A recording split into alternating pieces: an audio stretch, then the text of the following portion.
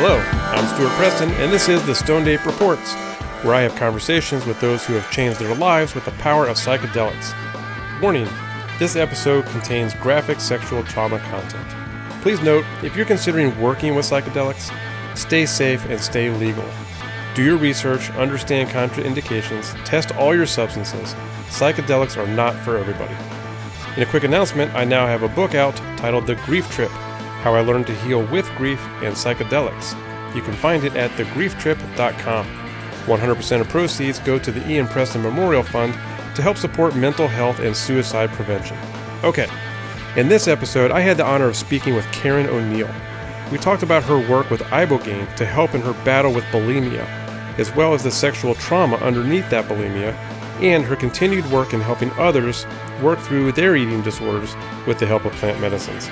It's truly a unique story of healing with the aid of psychedelics. So please enjoy this conversation with Karen.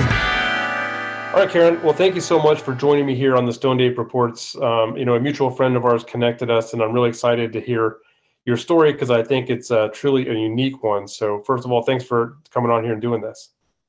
Oh, I'm glad to be here. You've had some esteemed people on the show. I'm glad to be in the crowd.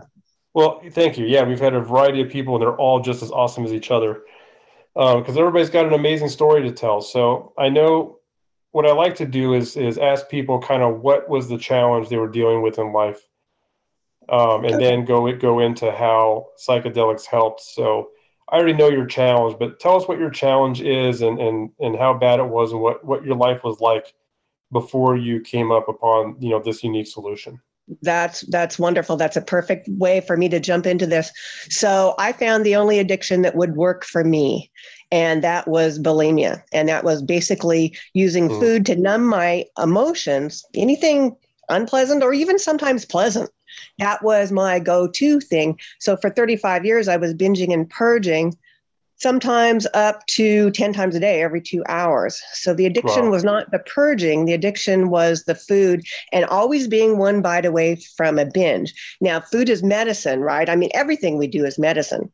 And so food is an integral part of our culture, whether it's our meals that we have with our family or a wedding or a bar mitzvah or any kind of occasion ever. There's always food there. So it's a matter of being able to manage it.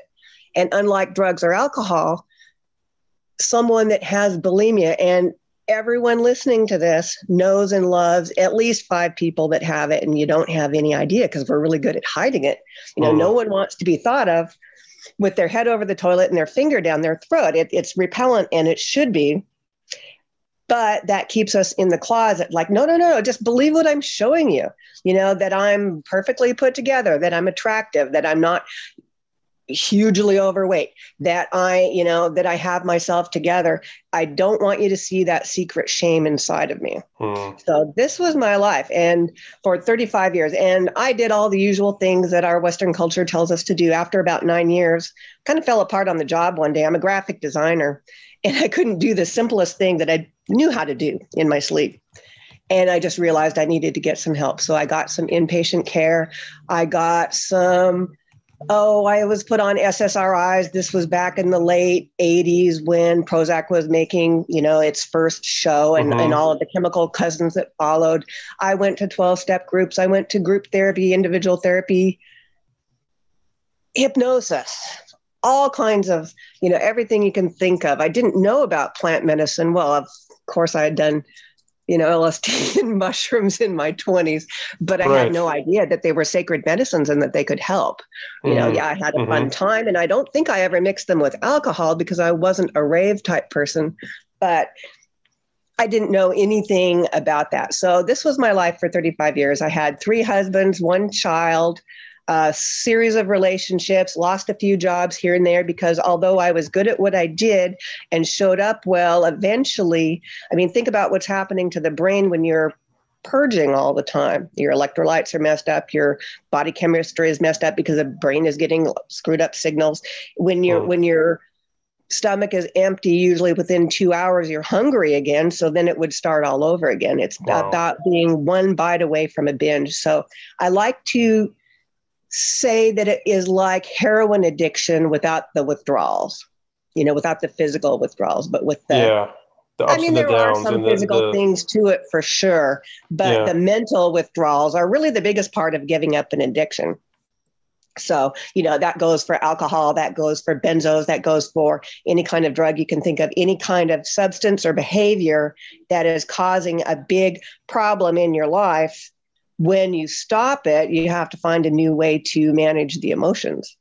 So how does this affect your life? I mean, obviously, when you look at somebody with a kind of a chemical addiction, you can see that, they don't show up to work, or they commit crimes, or they do something that has, with their family, their love life, it really has a negative effect.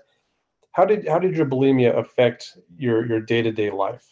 Bulimics tend to be higher functioning, kind of like alcoholics. By and Mm, large, we are not people that have lived on the street or out of our cars, because we always have a good story and a smile on our face to sell, whatever it is we yeah, need to do. Whereas with drug addiction, it can take you all the way to meth camp, camp cities yeah, and that. So that, I'm not saying it doesn't happen. I just haven't encountered it with all the just more of people an I've worked internal with. struggle. Yeah, and it's about, what I was saying earlier, believe what I'm showing you, not my deep self-loathing that I have inside. But Yeah, there, I would be late for work, and I would be, late for lunch, and every day, on a regular job, it was like, okay, well, how, like any other addict, how am I going to get this? How am I going to pay for it? Because this is adding up. What's my story if I get caught? Where am I going to eliminate it? Where someone won't be heard, mm-hmm. where someone won't hear me, because, this was like started back in the early 80s for me. And to get a little graphic, there weren't fans in bathrooms then. There weren't, Mm. the low water toilets. So from a practical level, it was a lot harder to get away with than it would be if I were doing that now. And by the way, I've been free of this pretty close to 4 years. Wow, So, good for you.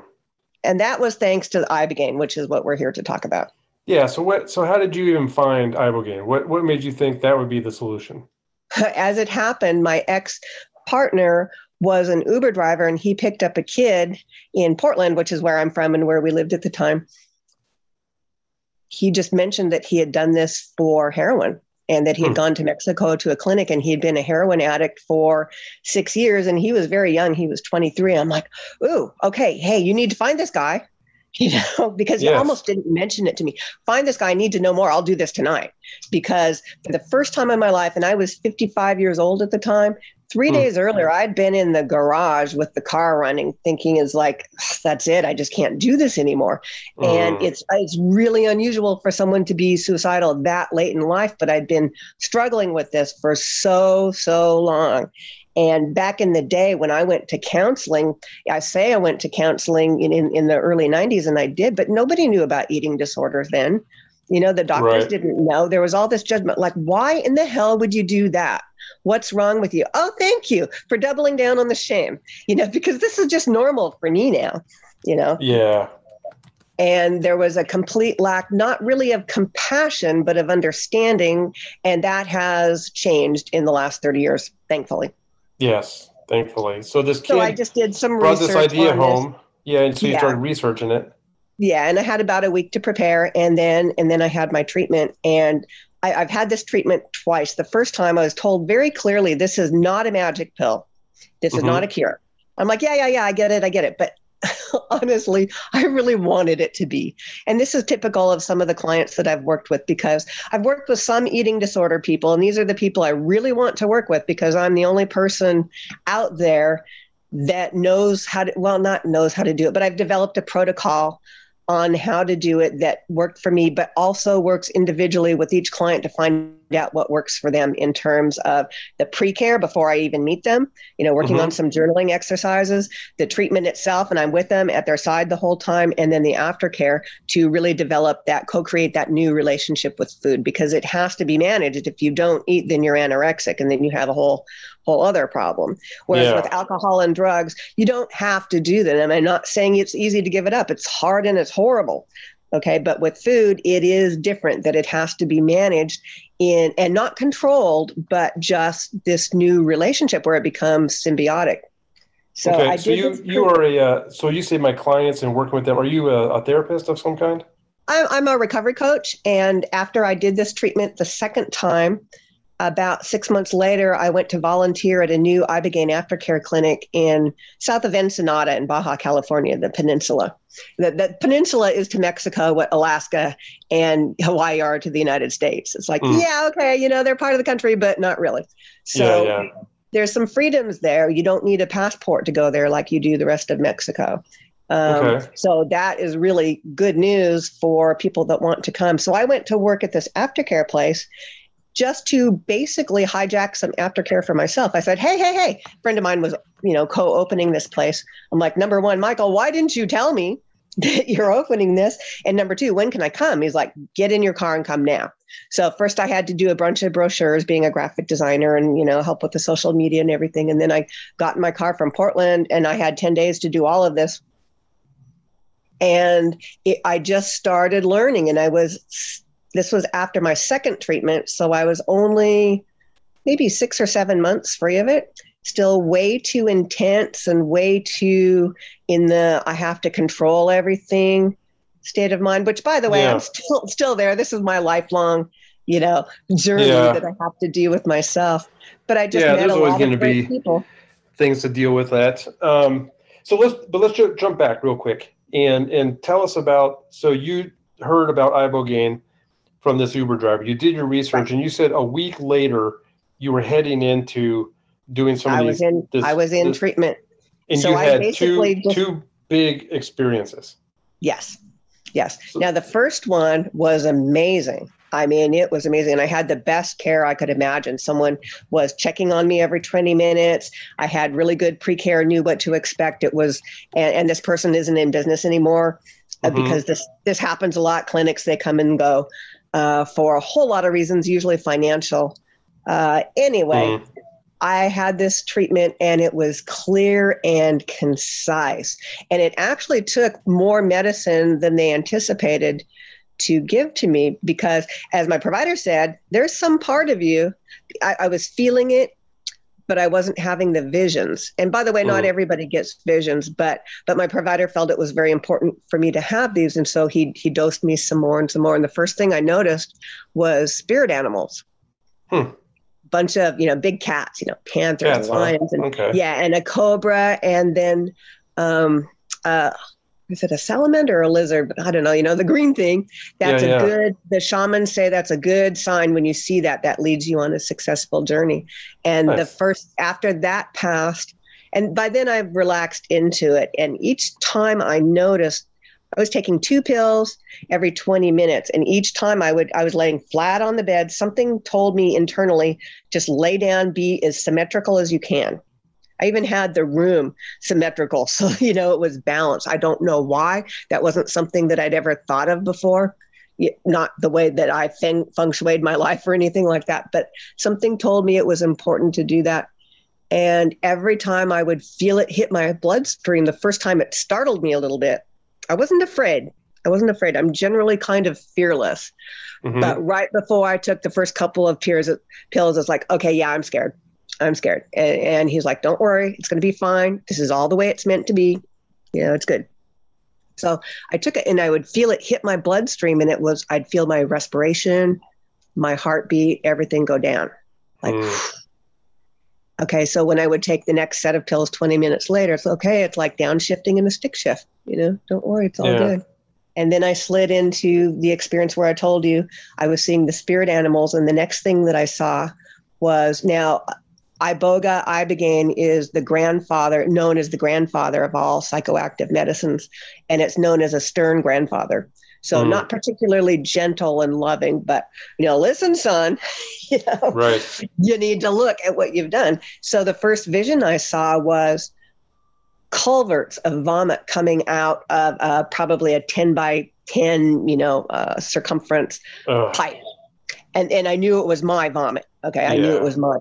Right. And right after that, I saw kind of like the National Geographic specials we've all seen, where there's sinkholes going into the earth. Right.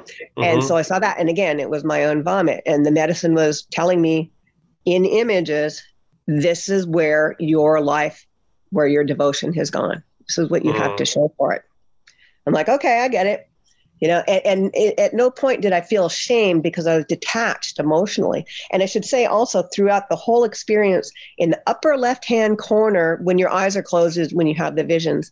In the upper left-hand corner of the blackness of the, let's call it the film screen, there was a graphic of my brain, and I could see the medicine working through every area of the brain. Wow. Yeah, and that stayed there the whole time, all 6 hours. And as the visions faded, that faded, but it was still there. So it showed me. Wow. And I think that this happened because I'm a graphic designer. I'm used to thinking in words and images and how to combine them in order to convey an idea. I've been a graphic designer since I was 20 years old. So, it's pretty hardwired for me at this point. Yeah. So then it started to show me car crashes. And I've never been in a car crash any more than someone maybe in a parking lot hitting me. Mm-hmm. Okay. And again, that was probably 40 years ago. So that was kind of symbolic again of what I was doing with my life. And I didn't know any better. I told it to stop, and it stopped showing me the horrible things. Then it started showing me life lessons, things that I needed to do, things that we all know to do. And it was the big black red letters against the black background, Arial black font probably. And it was just saying things like pay your bills on time, work out every day, love your family, speak your truth. Probably a series of 15 lessons like that flashed. Wow. And at this point, I started playing with the medicine. I realized I could control it since I told it to stop showing me the scary stuff, which, by the way, I wish I hadn't done. And I wish I knew not to do that. Right. But I realized I could play with it a little bit. So I would say a word out loud, like dog. Okay. And it would either show me a picture of a dog or the letter dog. And then it would be like big in front of me. And then it would like fade dog, dog, dog, dog, and get smaller and smaller and like fade out to the right. So that's how it was for me. And then from that point, it just took me into a series of memories of things that happened to me when I was a child. And some of them were meaningful and others were, I'm in second grade and I'm passing a note in class. I'm like, I remember that. Again, was there anything tied to any kind of trauma? I mean, was there any kind of trauma behind your bulimia? There is, but there was nothing that I didn't know. I was kind of expecting to see a film of what I suspect happened, because the thing with bulimia, particularly bulimia over other eating disorders, it has sexual trauma rooted to childhood or youth of, and I'm sorry if this is too much information, but if it happened, we can talk about it, right? Right. So It's forced oral sex on someone that doesn't want it. So it's a reenactment, which is, in a very messed up way saying, I will control what goes in and out of my body. And with the purging, after, having 5 pounds of food and, being, out 4 inches, bigger than I would normally be, there's that. And the purging is not pleasant, but there's that brain chemical reaction of feeling good again, right? Yeah. And there is that feeling of being clean. So it's kind of like, and someone told me this much later, because a friend of mine, I didn't purge throughout my Ibogaine treatments, either one of them. And most people do. A lot of them do if they're doing a flood dose, a high dose. So I think that was very specific for me. It's like, hey, you're done with this. You don't, you're done with the purging part. You're just going to not do that anymore. You're just going to live a better life now. Wow, that's amazing. It was pretty cool. When it was over, it was very scientific. Now, I expected it to be spiritual, and I expected to talk to dead relatives. I expected the memory of what my grandfather did to me, because as a kid, I had a photographic memory, especially when I was younger. So like, I remember everything that happened, big blank spot on the tape. And then I remember how I felt afterward. Yeah. Okay. So not enough to put anybody in prison, right? But enough for me to figure out. And there's a history of him doing this to other members of the family who blocked it out and therefore couldn't protect me and my sister. Yeah. So, again, I know this is very graphic and hard to hear, yet it happened. It still happens to people, and it has these kinds of effects on people. Now, and I could have just as easily become a drug addict, but it just happens that I can't tolerate drugs very well. Yeah. So that didn't work. And alcohol, No, I can't really drink that much before my stomach really hurts, or or have really bad physical effects that other people wouldn't with that amount of alcohol. So with the bulimia, I've got no physical after effects from it other than losing some teeth and wearing some partial dentures. My heart's fine, my esophagus fine, pancreas, liver, Good. all good, all good. Whereas Good. someone else would have died a long time ago. Yeah. It's pretty brutal. It is. And I did it to myself. Mm-hmm. I did it to Yeah. myself, and it made sense. It made sense to me to do that. Right. Yeah, that's the twisted thing. It makes sense. So what about this the hard second trip? So what the first trip did was, I was in a toxic relationship at the time, Mm-hmm. where it's pretty hard to make changes, especially from a really long-term hardcore addiction Mm. within a relationship period, let alone one that is not healthy. So I was, along with the way I came into the relationship, bulimic, and, please believe what I'm showing you, not what I'm hiding. I was stuck in a pattern of proving my worth to this person, because Mm. all of the qualities I had that are good qualities, he's like, yeah, that's great, but I need you to have these other 30 qualities that you don't, you know? And so I was always stuck in that cycle. So I was clean. By that, I mean binge and purge free for 6 weeks, which doesn't sound like much, but at that point it had been 32 years of binging and purging almost every day, where if I didn't binge and purge, I was white knuckling through it, and maybe I'd string together a day or two here and there. But it's honestly, white knuckling is no way to live. You might as well do it. You might as well do the drugs, drink the alcohol, binge and purge, whatever, your poison is. You might as well do it if you have to work that hard to not do it. Mm. So I was clean for 6 weeks. And the first time I purged, I hadn't binged. I was just uncomfortably full, which would have passed in an hour. But for some reason that day, and it was very difficult to do that the first time, because I had changed. The molecule had changed me. The medicine had changed me. But I did. And then it happened a little more. Within 6 months, it degraded down to probably worse than it had ever been before. And that went on for about another 2 years. So the second time when I did it, it was really horrible. It was not the clean, wonderful experience I had before. It was all in cartoons. And I know this is not a popular opinion, but I'm not real fond of cartoons, particularly Disney cartoons. Yeah. And it was Aladdin, princes and princesses. And unlike my prior experience and most people's experience, opening my eyes, the visions were still there. So I was like, oh, damn, I can't even get a break from this. Mm. Now, at the time, I was having a conflict with my sister, we're very close still now, but there was about a year where we didn't speak to each other. And we're different in that I'm pragmatic. I've got my feet on the ground. I'm, the practical one. And she's the one that's floating above the ground. And she's more of a Disneyland person. And me, I just got Disneyland's phony and fake. I'd rather go on a hike or go whitewater rafting or something, go camping. So anyway, everything was shown to me in this. And because it was so horrifying, I didn't even take the full dose. And it was just showing me, I saw a CD go into a player, and it played a loop of some things. And again, I got the life lessons that I did before, but this time the font was in a Disney font, pink and very, very tiny. And so I couldn't read it. And I remember thinking, I need some glasses. And then I remember thinking how silly that was, like that was going to help anything. So I have no idea what the life lessons were, but it just played a series of things. The very first image I saw was not in a cartoon, but either my son or grandson, the O'Neills, we all look alike. It could have been me for all I know, but playing a drum really fiercely. And then it just jumped into this cartoon thing. And the whole time I was like, God, I need this to be over. I need this to be over.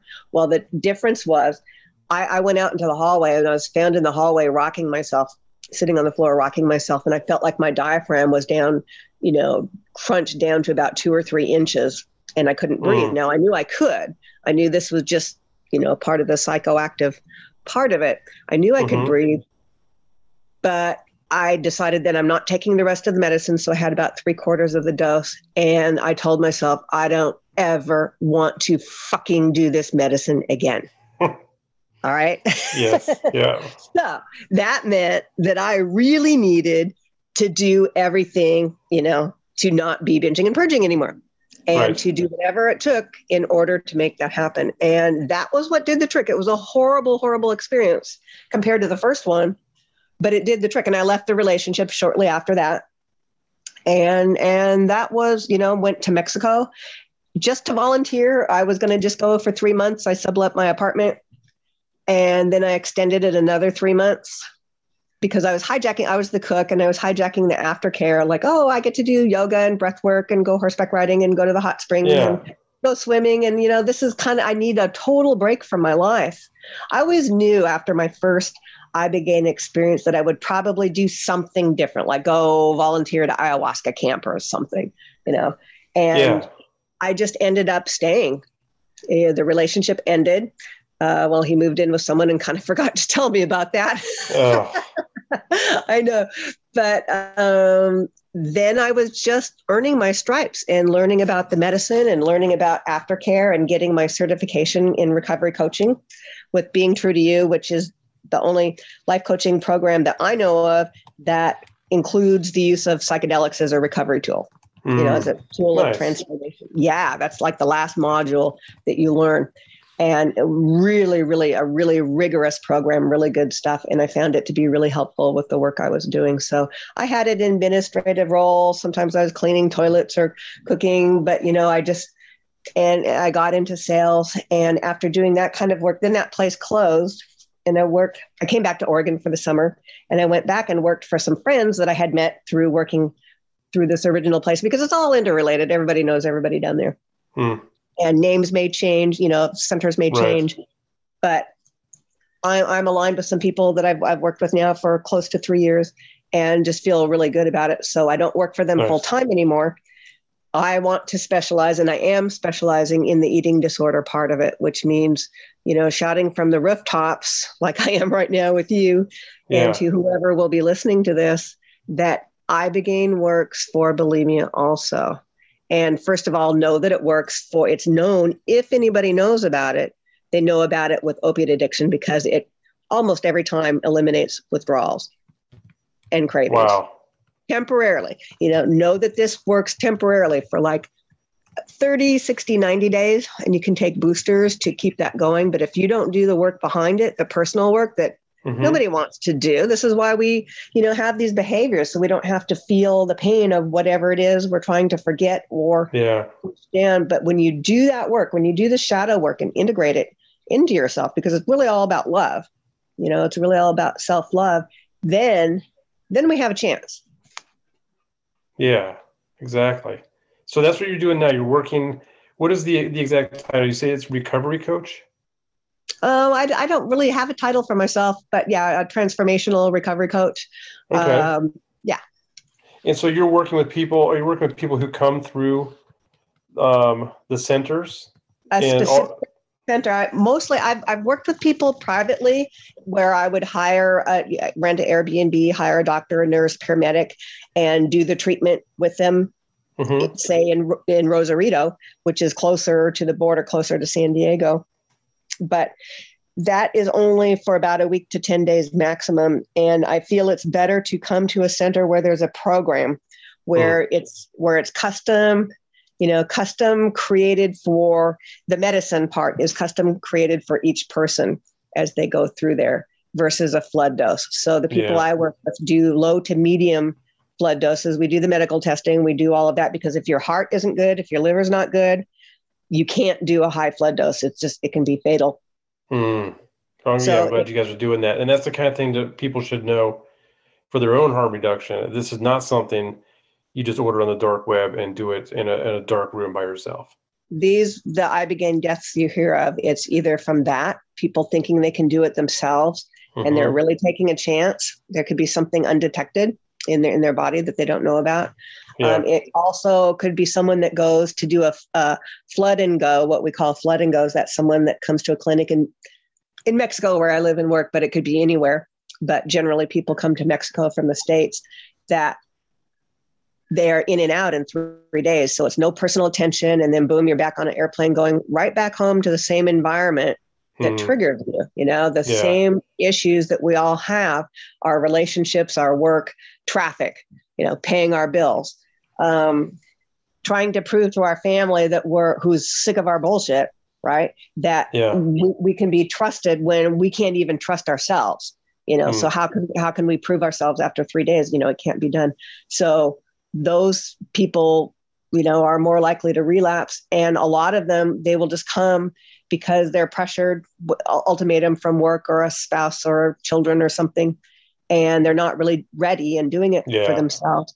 And so as soon as they leave, they use their normal dose again. Well, Ibogaine is such a powerful detoxifier that it would be like if you or I did the same thing. You're really risking, you're going to have an adverse event and you could die. Yeah, man. So it's not necessarily directly the Ibogaine. It's the detoxed body going out and thinking it can do the same old addict's I would dose. say it's very rarely, hardly ever, almost never say never, right? But it's either someone used right away or proper medical testing wasn't done, or an inexperienced provider didn't know what they were doing and they were literally had someone's life in their hands that they shouldn't have had. And the client was so desperate that they were willing to do anything. So in addition to finding a legitimate center that will do the full process like you're talking about and not the flow and go, and they'll do the medical testing, somebody out there who's listening that may be struggling with bulimia or another eating disorder and is considering Ibogaine, what would you want to tell that person? If that person was to ask you, hey, Karen, I'm thinking about doing what you did, what advice would you have for them to make sure that they kind of did it right and found the right process? Well, if it was for an eating disorder, I'm going to tell them come to me, because all the other places they're used to treating drug addicts and alcoholics. So they're not going to really understand how to properly care, how to properly safeguard them. Okay. So that's the big thing. And I would also say, I do say, because I make sales calls quite often, I say, wait until you're ready. This is going to cost a little bit of money. You've got travel time. There's fixed costs that can't be lowered. Really wait until you're ready, until you're really ready to do the work. And if it's a parent that I'm talking to, I say, they should be on their knees crying. You want to see tears, because that gives them the best chance of it working. So it really, for help. It really isn't for everybody. Yeah. And it also works best, or I've noted in my personal experience, that people that have tried everything, lather, rinse, repeat for years and years, maybe decades, it works better for those people because they've kind of given up. They've kind of given up. And so here's something that makes it easier for them to do. Not that it fixes them, but it turbocharges the possibilities, because when you're in this realm, and Ibogaine is a really dirty molecule, that little graphic I told you about, it was going through every area of the brain, just kind of scrubbing it, resetting it.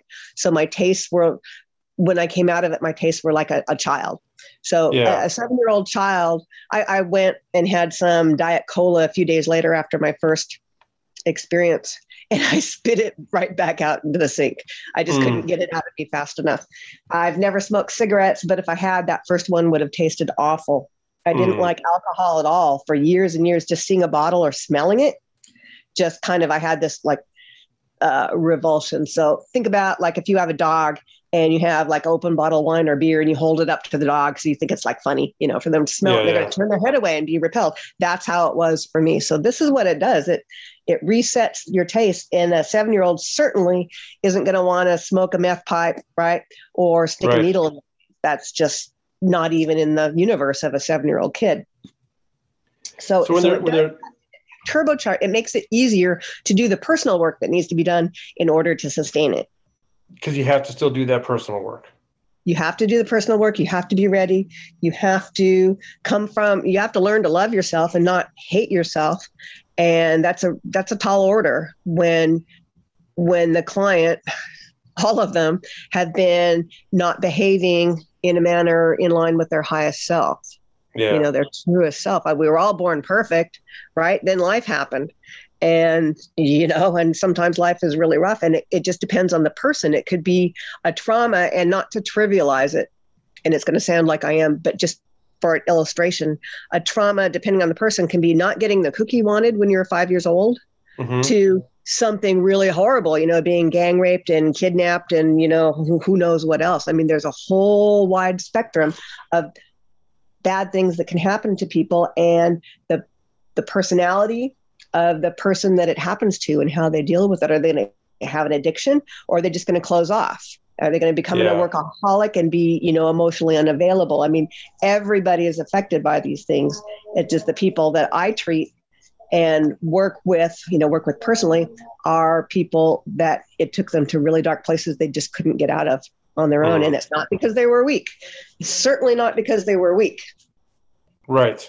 They just needed the right treatment and have the right exposure and the right internal information at the right time when they were just ready. So when someone is ready, it can be done. And the second time I was ready. The first time it showed me what was possible. So I knew the second time that it was probably going to work. Plus what happened to me where I just made that vow to myself, I will never do this again. And that's not true. I've taken low doses since then, but I would have to have a really good reason to do a large dose again. And I don't have that. So I hope you don't. I hope you don't have another reason to do that. So I think that's great. I appreciate you sharing all this. What else do you want to get out there? Is there anything else you want to make sure that you put out there and share with everybody before we wrap this up? I would just say that plants are the way. In general, I'm so glad to be part of this psychedelic renaissance that's been going on for a while, where society is demanding what we should have that the earth gives us, and that the laws are changing, and that there is more sentience. And I should also say that at the center that I work at, we do if they stay long enough, we do other medicines also. So we start with the Iboga or Ibogaine, depending on the protocol they choose, and work with that for a bit. And then if they stay long enough, there's other medicines like ayahuasca, 5-MeO-DMT, they get pretty quickly after the Iboga or the Ibogaine, because that's such a great connecting, God molecule. It just really, especially those that are detoxing, the detox process can be rough on someone physically and spiritually, because they're getting their asses kicked. Yeah. So we bring them to other medicines to help them with the trauma. What's the difference between Iboga and Ibogaine? Oh, good question. So Iboga is the original bark that comes from a shrub in the rainforest of Western Africa. And that was used traditionally by the Buwiti tribe. The Pygmies before them actually discovered it, but aren't really known for it. It was used for coming of age ceremonies. And I don't know what age, but I would guess 13, bar mitzvah age, quinceanera, 15. But, when someone is going into adulthood, and it was for them to meet their ancestors and to really get solid on who they are in this life and their purpose in life, and being part of the tribe and being happy with themselves and meeting their ancestors. And Ibogaine was discovered. It was an extraction of that. So it's not all of the alkaloids. So when you're taking the root bark, you have to take lots of it. Capsules are traditionally, in a traditional ceremony, it's taken by the spoonful, and it tastes awful. It really tastes bad. And it's usually, you're taking so much in order to get a high dose that people usually do purge. With the Ibogaine, you're taking up for a flood dose 6 to 8 capsules, probably, depending on the dosage and the size, age of the person. And that has some of the alkaloids stripped from it, but it works really well for the addiction. So a man by the name of Howard Lotsoff, young man, he was 19, about, 60, 70 years ago. He was a student on the East Coast, and he was a heroin addict, and he showed up at a friend's doorstep, and he was a chemist, and he was basically looking for something to trip balls. Maybe he couldn't find his heroin that night. I don't know. Anyway, his chemist friend hands him something out of his freezer and says, "Try this." So he did, and he went home and he took it, and he woke the next day when he was up and about. He thought, well, that was weird. That was the strangest thing that ever happened to me. And he noticed he didn't crave heroin anymore. Wow. So as a drug user, he had other junkie friends, and so he gave it to 6 or 7 other people, and all but one stayed clean for a significant amount of time. And by that I mean like several years. Yeah, from one dose. From one dose, from a large dose. And Yeah. so he devoted his life to this. He developed patents on it, had it done in the Netherlands, because obviously at a certain point it wasn't legal here. All the funding was cut off. He got some studies done. They're not good enough. We need a lot more studies. I think Ibogaine will be the last thing. It started with cannabis, then psilocybin. We're moving into MDMA now. I'm sure at some point ayahuasca will be studied. I don't know.